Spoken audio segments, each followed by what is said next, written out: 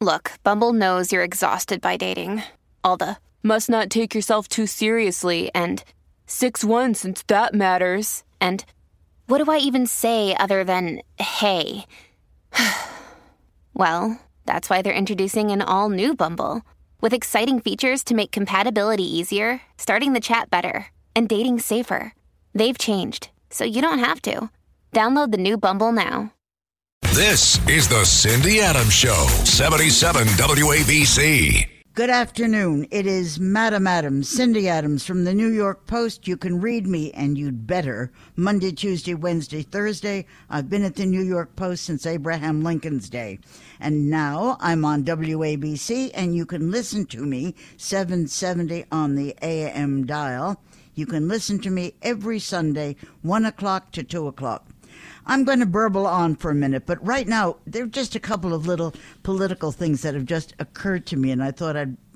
Like Buttigieg, his husband, whom he met on a dating app, once told me they know that Buttigieg is eventually going to become president, is what they said.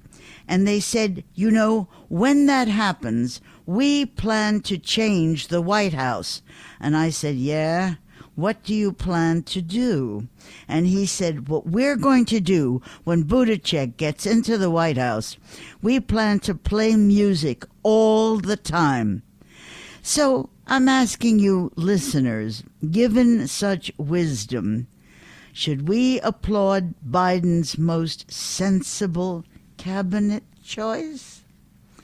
Because Biden, the way he's going, the way taxes are going higher and higher, looks to me like a person has to be unemployed to make a living. The other day I was at a little group, and it was Republicans and Democrats. And a Republican said, remember the worm turns. And the Democrat said, so what? It's the same on both sides. Now I'm going to give you a little talk about stuff that's in the movies. I was doing some research. Lord of the Rings, it was set 6,000 years ago, and Sir Ian McKellen wore a watch mid-movie. You didn't see it, I didn't see it, but sharper eyes caught it. Then there was Jamie Foxx, who was sporting Foster grants when he made the movie Django Unchanged. Those sunglasses got invented 100 years later. I mean, I've done all this research. I think all this is hilarious. Then there was the movie called The Revenant. Leonardo DiCaprio leaves the John zipping up. This, I myself didn't see it. Wouldn't you like to have seen Leonardo DiCaprio zipping up or unzipping or whatever he's doing? Anyway, the film was set in 1820. The zipper was invented in 1851. What he did in the meantime, who knows? Maybe he peed on himself. I don't know. I only know what I know. Denzel Washington.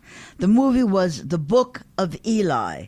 He carried a Bible in Braille. Fine, that's nice. However, a Braille Bible is a 40-book set.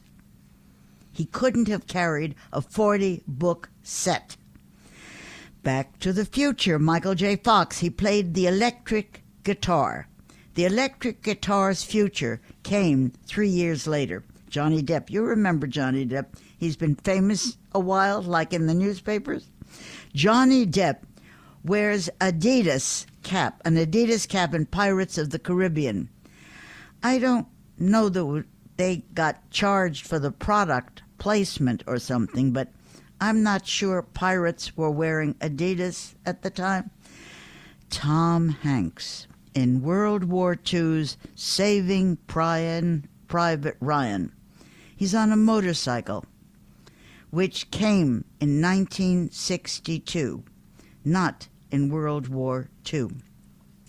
Private Ryan would never make general. Tom Cruise was giggling in a phone booth with Dustin Hoffman in Rain Man. Practical joker Dusty exhibited a bit of flatulence, which fractured crews and actually got left in. You know, you should go back and see all these movies again, now that I've told you this. Forrest Gump invested in Apple stock, 1974. The company went public, 1980. Hanks, but no Hanks. Okay, I'm going on. In A Star is Born, the remake, Bradley Cooper drove Lady Gaga around, except the speedometer continually read 0. He was in a fast-moving scene going nowhere. Dirty Dancing, Patrick Swayze, he drives while Jennifer Grey changes clothes in the back seat. I don't quite know how they got there because the car gear shift is in park. You got to go back and see these movies so you can see that I'm telling you the truth. 1861, a scene in Gone with the Wind. It shows an illuminated gas lamp which somehow has an electrical cord. Remember in the old days, North by Northwest, there's a cafe scene that has Eva Marie Saint pulling a gun on Cary Grant. Beforehand, little boy in the background had fingers in his ears.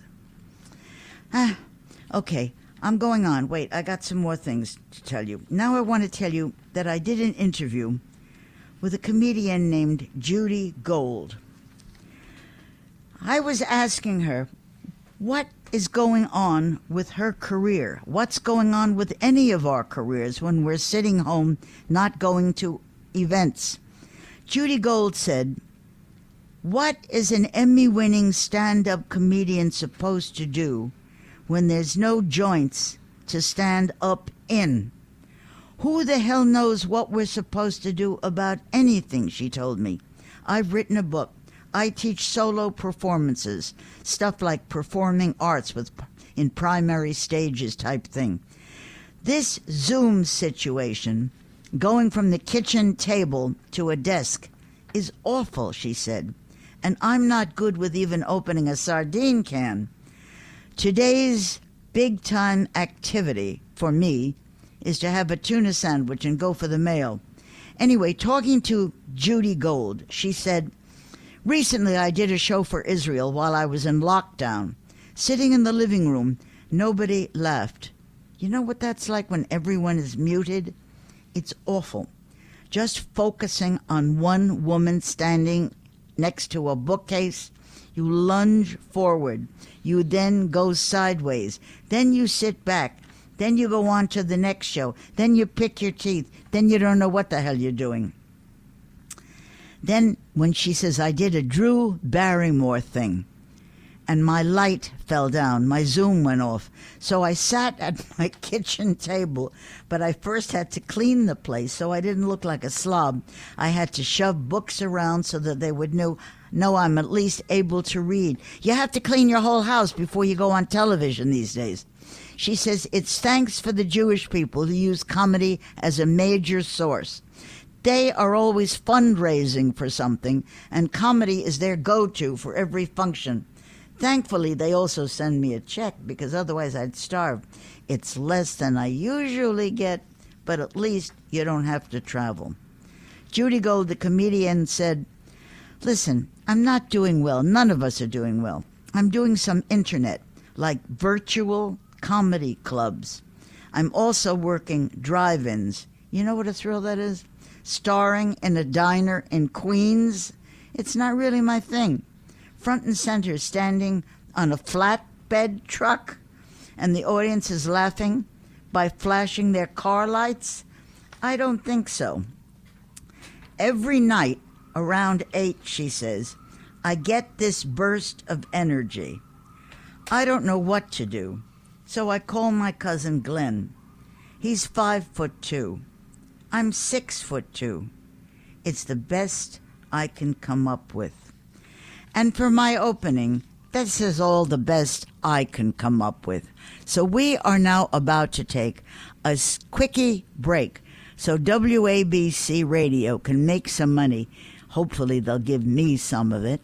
And right after the 2-minute break, I'm coming right back, and I have some wonderful people to talk to and interview. So stay with me. Another day is here, and you're ready for it. What to wear? Check. Breakfast, lunch, and dinner? Check. Planning for what's next and how to save for it? That's where Bank of America can help. For your financial to-dos, Bank of America has experts ready to help get you closer to your goals. Get started at one of our local financial centers or 24/7 in our mobile banking app. Find a location near you at bankofamerica.com/talktous. What would you like the power to do?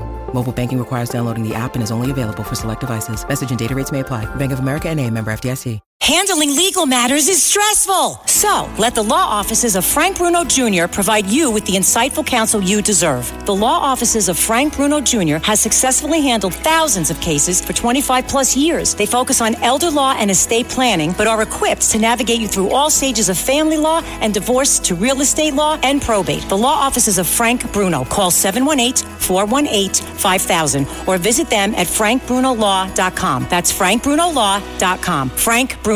He's your numero uno. All the dish that's fit to air. Cindy Adams is on 77 WABC. I am now about to speak to Christine Johnson. She is the anchor on CBS TV, 5 p.m. and 11 p.m. every day. Her co-anchor is Maurice Dubois, and she is a pistol, and I love her. Christine Johnson. Okay, so Christine Johnson, who you see every night on CBS. First of all, is it true that you were born in the Philippines? I was, yeah, a bit of trivia. So my mother's Filipino. She was born and raised in the Philippines, and she met my father when he was serving for the Air Force, and he was stationed at Clark Air Force Base on the island of Luzon. So they met, and I was actually born on the Air Force Base. So I am a naturalized citizen. But if I remember correctly, I don't think I could ever run for president because I wasn't born on American soil. Too bad about you, yeah. Have you been back to the Philippines? My father was stationed there again when I was younger. I believe we moved back, if I remember correctly, when I was 6, and we spent about 4 years there. I have not been back since, but it's on my bucket list. So how did you actually get from the Philippines to America? I mean, you're such a hotshot now on CBS. How did you actually get here and get so important? What happened? Well, I worked hard, first and foremost, but my father, he's an American, and we lived the, military family lifestyle throughout my adolescence. So from the time that I was born until the time I graduated from high school, I moved around quite a bit every 3 to 4 years. I lived in the United States, I lived in Europe, I lived in Asia. And when it was time for me to go to college, I was in Texas when I graduated high school. And I decided to go, of all places, to the Midwest, the University of Nebraska, Lincoln. I had some ties there. Two of my older brothers went to school there. We were stationed there at one point, so I still had some friends. And I went there, and that's where I caught the journalism bug. And it was a Dan Rather breaking news, interrupting program incident in my dorm room. And from there, I just worked my way up the ladder, so to speak. Okay, I got all that, but I don't understand the Dan Rather, whom I love dearly. You were watching him instead of studying? Is that it? Is that what you were doing, honey? Well, like any college student back in the day, maybe they're much more studious these days, but I had the TV on in the background while I was sitting in my dorm room getting ready for class and doing some last-minute studying. And all of a sudden you hear, that familiar tone of somebody breaking into programming, and it was Dan Rather. And it was during the Middle East conflict, and, Operation Desert Shield turned into Operation Desert Storm, and suddenly we're firing missiles, across bodies of water, and I was transfixed. I couldn't take my eyes off the screen. Okay. I'm not sure how you got from college and a dorm and you got onto CBS, which is where you are now. What happened in the middle? So I got my first job in Providence, Rhode Island at a station called WPRI TV. It was Channel 12, if you're looking for the dial number. Yeah. And I started off as a part-time assignment editor, so I was responsible for answering the phones, making sure all of the fax, messages were read and filed. I would have to listen to the scanners, and that's how I started in the business. And then I started writing, and when I was promoted to a writer, I had to run the prompter for the anchors, and this was before everything was computerized. I would literally have to put all of the scripts on a conveyor, looked like basically a miniature conveyor belt, and there was a light bulb above it with a camera, and I would have to manually put all these papers in the correct order, and keep loading them on and making sure that the right, pace was going for whomever the anchor was reading. And if there were corrections, I'd have to manually write them down on the script. I mean, this was so, when I look back at it, okay. I kind of laugh. But yeah, that's what I was doing. And I was, getting coffee and doing errands. Speaking of coffee, I've been on television 1,000 years, long before they even had sets. So I acted on TV, and I know what it's like to have a cup of coffee slump on me while I'm on the air. Does this never happen to you when you're sitting there looking so classy on television? Of course, accidents happen. More often than not, it's makeup. You'll get a smudge of lipstick or powder or something. But, yeah, of course. And you learn little tricks of the trade. You make sure that you have a straw because the likelihood of spilling something when you're drinking through a straw is less likely. But it's never happened where it's really noticeable to me, thankfully, after all these years I've been on the air. Yeah. But, yeah, just the other day, actually, I must have spilled something because I wasn't drinking out of a straw. And I noticed at the end of the broadcast, and I looked at my co-anchor, and I'm like, thanks for telling me I had a big spot on my dress. Okay. There's another thing that used to happen to me. Either I get fat or I get thin or something, and the schlumpy thing that I was wearing, the schmata, was either too big or too tight, and I had to put a paper clip on the back or a diaper pin. What about that? You girls always look so neat. You can't be that neat all the time. Of course not. Well, what happens? What happens to you? Well, you get dolled up. I mean, it's funny, Cindy, a lot of times when I'm out on the streets, I don't get recognized. There are times that I'm walking down the hall in my own, the broadcast center, and my boss doesn't know who I am before I get made up. I'm not kidding. Oh, my God. I'm not kidding. How bad can you look? I mean, what are you talking about? I don't know if I look bad, but I just look different. So, yeah, you get all dolled up. You get your hair done, you get your makeup done, you get these clothes that personally I feel are way too tight. They're not the type of clothing that I wear, when I'm not on the air.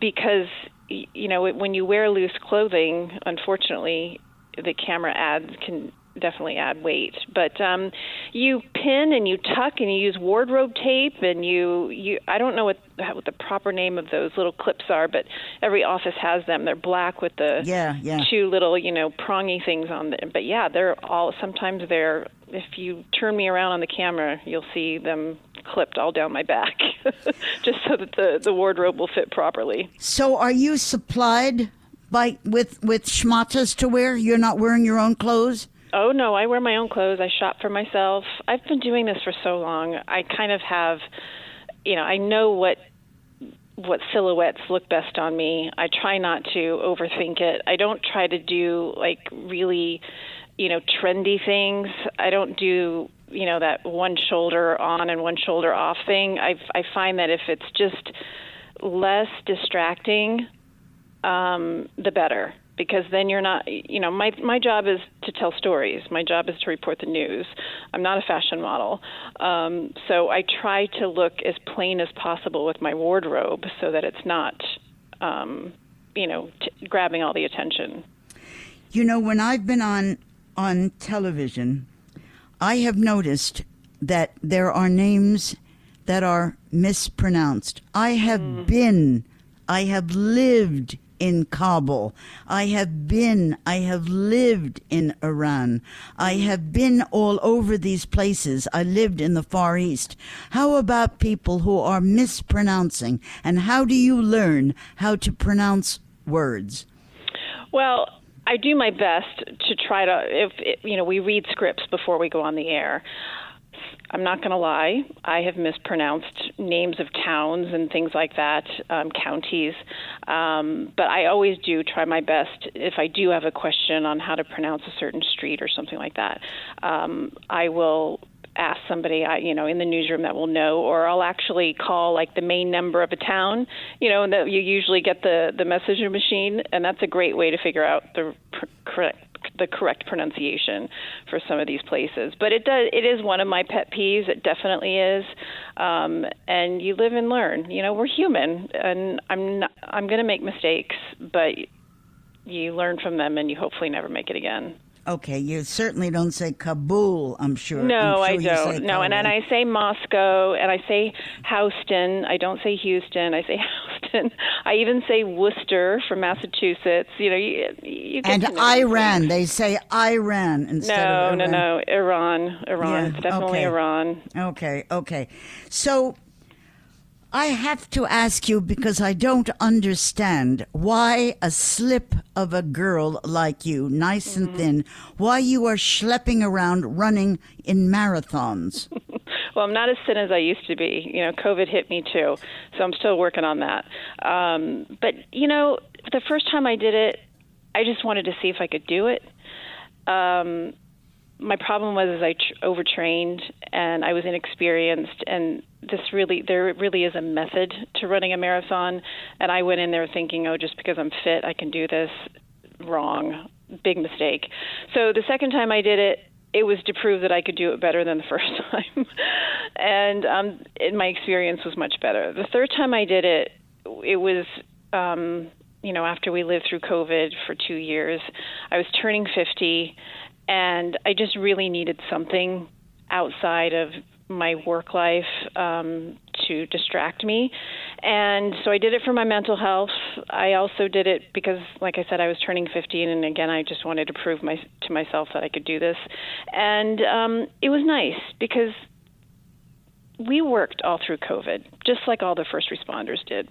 We are not considered first responders, people in the press. But if you look at what we've been through here in the city, the tri-state, the country, you wouldn't have been able to learn what all of our first responders experienced unless it was for us. We were the people delivering those stories to you. So we were experiencing all of that firsthand, and we were working throughout the pandemic just like they were. So mentally, it breaks you down. It really does. Yeah. And not only are you dealing with a pandemic, you're dealing with all the political turmoil, you're dealing with the food insecurity, everything that's going around. And I really wanted to step foot in all the 5 boroughs. I wanted to make eye contact with people that live there, and I wanted to just, see positivity. And it worked. It was kind of a cleansing moment for me. I've listened to the whole thing. I'm not running in any marathon, and I've listened to your story, and now I've had enough of you and the marathon. Okay. And I'm going to listen to you and watch you and love you, and we got to have a cup of coffee together. Well, I want Prosecco because I want to hear some dirt, Cindy. I want to hear about the good old days. Okay, babe. Okay, sweetie. Thank you. We'll watch you on the air Monday. Thank you, honey. Thanks for having me. I love you. Bye. A name you know who's in the know. It's the Cindy Adams Show, 77 WABC. So, Miranda Devine, who has suddenly taken over the New York Post and made herself more important than I am, which makes me very aggravated, but she's doing very great. First of all, America, Australia, what is your home? I live in New York, and Cindy, as you know, I'm a native New Yorker, born in Jamaica, Queens, although I did have a bit of a sojourn in Australia. So what's different in Australia's newspapers versus America's? What's different in the way they do it?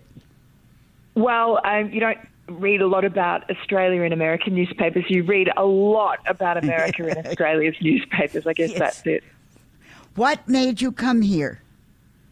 Our mutual friend and our then mutual editor, Col Allen, invited me. And, of course, Col is a legend in Australian and American journalism, and he had been my editor for 10 years in Australia before he came to the New York Post.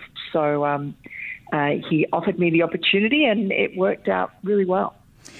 I actually worked under your father. Your father was here as an editor for a while. Is that not the truth?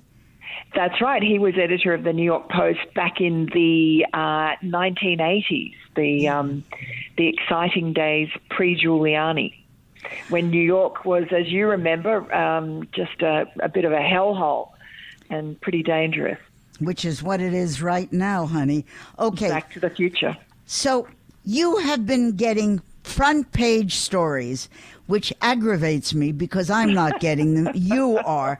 First of all, I don't know what I want to ask you first. I don't know who I want to pee on first. Tell me about, you should excuse the phrase, Hunter Biden. What is the FBI cover-up? I don't understand that. Well, look, as you know, the Hunter Biden laptop story, which we were the ones at the New York Post who broke it, all the media in the country, the New York Post was the only one under Col Allen, in fact, with the courage to run that 3 weeks before the election. And at the time, we had all sorts of cover-up from big tech and the rest of the media. But what we didn't also realize was that the FBI was covering up. And now we find out from whistleblowers that have come forward to Senator Chuck Grassley that there were FBI agents who were deliberately suppressing this information that was coming to them in October of 2020 about the laptop, and who were dismissing it as Russian disinformation and therefore sort of preventing any future investigations into it by other FBI agents. And we also know from Chuck Grassley that this went on as early as August of 2020, before we even knew about the laptop,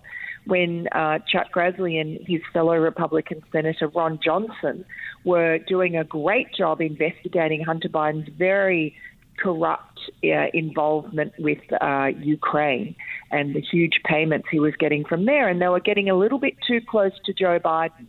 And so the Democrats sick to the FBI on them. They got this bogus defensive briefing, so-called, which Ron Johnson knew immediately. As soon as he got into that room, after he'd been ambushed with this so-called defensive briefing, he told the FBI agents, this is nothing to do with our investigation. If this turns up in the media, I will know that you are corrupt. Sure enough, next day, gets leaked to the media. In your view, what will happen? I mean, if we ever get rid of Biden, who doesn't even know where he is, what will happen? Will the Republicans go after him? How will this work out? Look, I think the Republicans are determined to be very aggressive in their congressional investigations next year, after assuming they win back at least the House.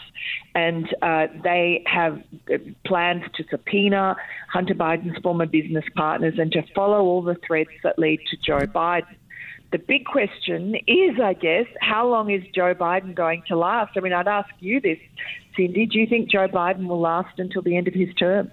He can't even last to find his way to the men's room. So I don't think he's going to last. He is just useless. He is nowhere. He doesn't even know he's in the White House. That's my answer. You have another answer? Look, I kind of agree with you, although the problem for the Democrats is that his replacement is Kamala Harris. No. We can't have that. We can't have that. She's even worse. Well, She's I don't know even if worse. she's worse. I don't know if she's worse, but she's pretty bad. She has a word salad.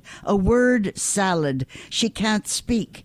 She doesn't know anything. She knows why she's there. Could you give me your opinion of her?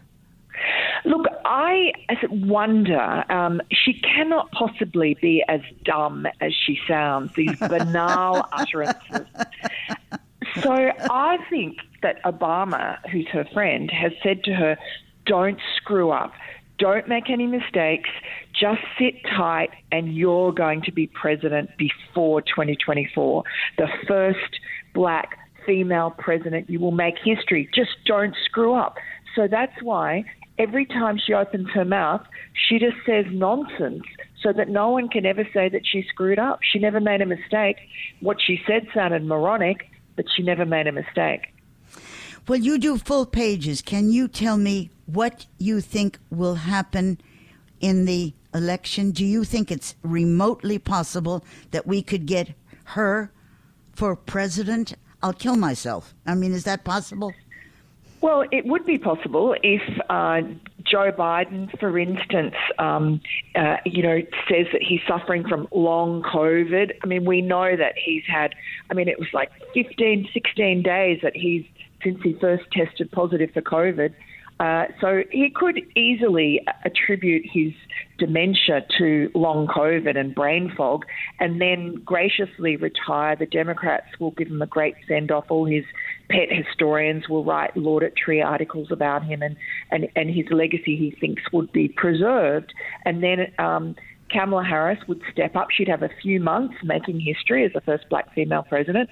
And then she would choose as a vice president some pretty boy like Gavin Newsom, who the Democrats love. And then she would be persuaded that she had no hope in 2024.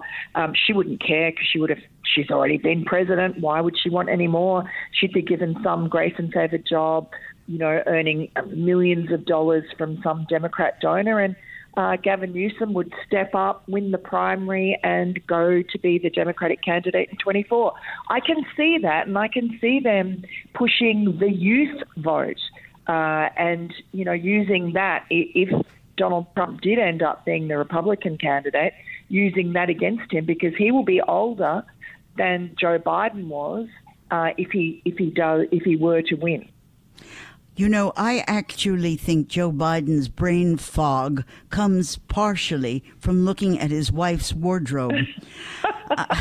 If she wears one more schmata, the silk thing with the wide skirts and flowers painted on it, I might move to Belgium. She's just the worst. Anyway, okay, She is. Awful. She's awful. She looks like she's wearing her curtain fabric. Thank God you're on. Absolutely. Okay, back to Hunter Biden. You should excuse the expression. How did he leave? How dumb could he be, or how zonked could he have allegedly been that he would have left his laptop in a place there? How could that be? Well, he is the smartest man that Joe Biden knows, and he is certainly a lot smarter than Joe Biden. Yes, well, anybody is. Yes. Yes. But I don't know that he was dumb. I think he was a crackhead, so obviously he left things everywhere, and he actually lost, that we know of, 3 laptops. But also I think there might have been some Freudian element here because, it's not great having Joe Biden as a father. He resented him. He resented the fact he had to give him half his salary. He resented the fact that he was getting 10% for the big guy and that nobody respected Hunter Biden for all this hard work he was doing. So it may have been that he was deliberately, or not deliberately, but subconsciously trying to sabotage his father's presidential candidature. Oh my! I never thought about that. He dropped it off at the laptop repair place and left it there just 2 weeks before Joe Biden announced that he was running for president. So, and he never went back to pick it up. I didn't think about that. But the brother is in it. Everybody's in this whole thing. Isn't there, you know so much, and you do full pages on this. So I only know sketchily what I read. But isn't there also an attorney in Delaware who was also checking Hunter for other things?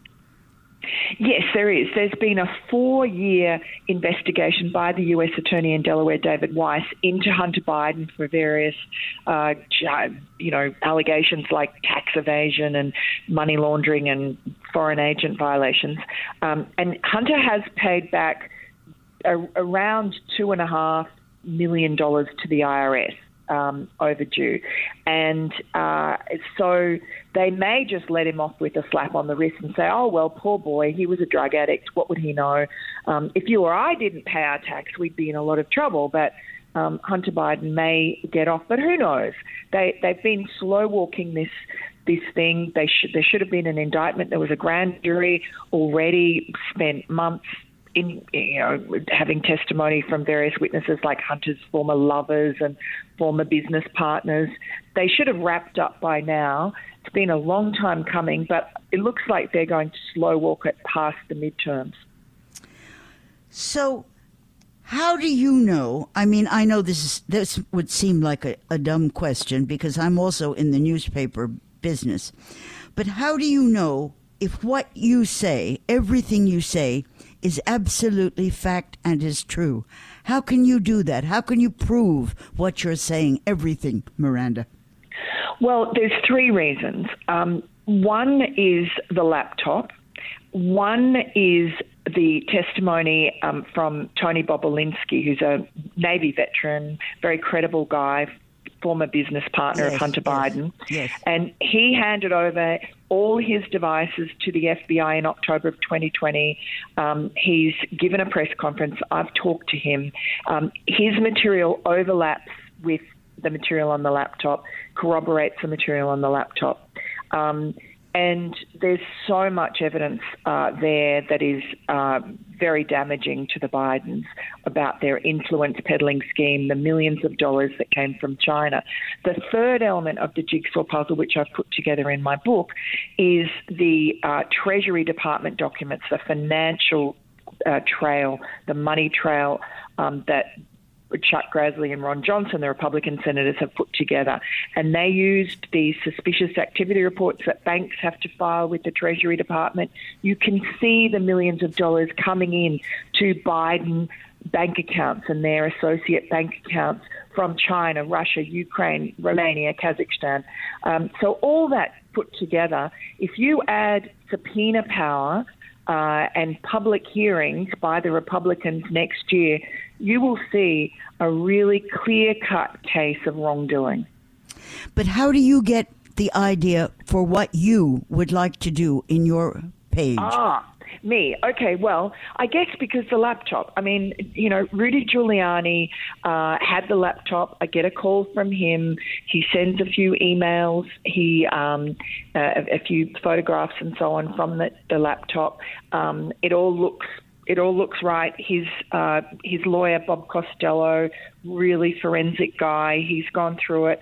We had long conversations. It seems right to me. I tell Cole, the whole of the New York Post, Emma Jo Morris, all these great reporters, everyone does their due diligence, and we're satisfied that what we have from the laptop is legitimate, and we publish it.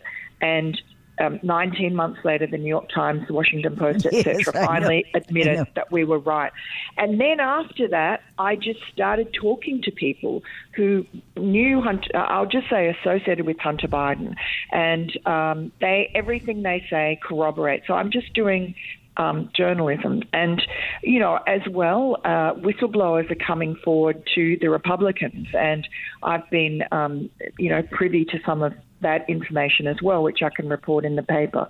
So all put together, I mean, there's just the dam is bursting, Cindy, and Joe Biden has gotten away with this corruption since his earliest days in Delaware decades ago. And when he was vice president, he internationalized it and turbocharged it and got several $1 million for his family out of it and presumably for himself. But it now has become a national security issue. It's very important. Okay, I know that lawyers check every word you write, like they do in my column, which of course does not deal with the stuff that you do. But have you ever gotten caught in something and had to either apologize or had a problem? Yeah, well, of course. Well, I've had a long career in journalism. Let's hear it. Yeah, so, but, I mean, the lawyers are great and they are there to look out for the pitfalls, and anytime we have any stories that are potentially, could end up in litigation, the lawyers look at them with a fine-tooth comb and sometimes annoy me because they'll take things out. But that's the way it ought to be to keep us all in business. Okay. Now I would like, just for 2 minutes or so, to pee on Pelosi. Could you tell me about Fancy Nancy? What is that self-indulgent trip to Taiwan? Could you tell me about that, please? You're spot on, Cindy. Self-indulgent, that's what it was. It was just a photo opportunity for Fancy Nancy because she knows that she'll be out of a job come November. And she went to Ukraine for another fancy photo opportunity in her Jimmy Choos and striding around, or tottering around, I should say. It's one thing to go to Ukraine for a photo op, but to go to Taiwan at a time when we're already embroiled here in this problem in Europe, when China is... President Xi is just desperate for a diversion from his own economic woes. He wants to rally his country behind him when he's just about to go to his People's Congress and get crowned for a unprecedented third term. He's the new Mao Zedong. And so all Nancy Pelosi did was hand him a gift, which is the last thing we want. I know. She's freelancing. She's not doing what she was warned by the intelligence people not to go, but she was insistent. And this is not a matter of standing up to China. We all want Joe Biden to stand up to China like Donald Trump did, and he's weak and possibly compromised. It wasn't about that. You can't have one part of the government going off freelancing and not having a whole of government approach to China. It's just foolhardy and typical of Nancy Pelosi. And I can't believe that there are Republicans who are applauding her for it. I mean, of course, once she leaked the story that she was going, there was no way she couldn't go. She had to go. But the Biden administration has screwed this up royally. The problem with you is you never have anything to say and you're boring, Miranda. That's the problem. You just have nothing ever to say. Okay, I want to thank you very much for coming on. Everybody wants to talk to you. You got full pages in the New York Post, much to my aggravation because I don't have that. And everybody thinks you're terrific, and I love your stories. Absolutely. Absolutely.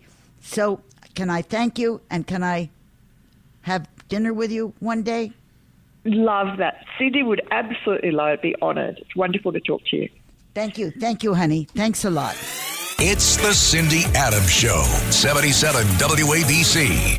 Okay. I would like to just burble about a few things that have come to my brain. Norman Lear. He just turned 100. He was the greatest producer and director of television. Once, as he and Al Roker were inhaling pastrami at a deli, and I was there, I remember him saying, "You must live in the moment. You must not yearn for the future. You must not exist in the past. We're on one planet, all of us, in a universe of billions. The message for us is there is something greater than ourselves in the universe." Going from that, I now want to give you something that I'm continuing with great moments. There's a man called Bob Colacello. Bob Colacello was Warhol's #1 pal. In his worst Studio 54 memory, he says, the thing that I can never forget is 1,000 years ago, getting caught making out with the boss of Studio 54, Steve Rubell, making out with Steve Rubell's boyfriend, and him catching me doing it, and then banning me from the studio for a week. That was his worst thing that happened? I mean, really? Okay. Then he said, what was his best memory? He said, it was seeing Yves Saint Laurent kiss Halston in the basement, and then Truman Capote coming upon them and commenting, we just witnessed a great moment in fashion history. These are the things that come out of my brain that I remember in the middle of the night. Now, in keeping with murder mayhem, Hulu has Martin Short's Murders in the Building. It's shoot 'em up, kill 'em up, and lie how they die and get knocked off in their Upper West Side, upper high class, upper type elevators. I would like to see nice movies. I would like to see Moon, Spoon, June. I am tired of seeing cops and murders and stabs. Plus, also, John Lithgow has re-returned in Dexter, where he plays a not nice killer. What is that? Why can't we get things that make us happy? Also, we got us a morgue full of police corruption, international intrigue, murder, spies, stab 'em, grab 'em, and just plain old slash and slay killer stories. So, watch before we go to sleep. Why can't we get something nice? That's all that I am saying. What could be better for our children? Wait, I got more. Idris Elba's next. It's called Beast, Beast. It's about lion country. It's about a safari gone poop.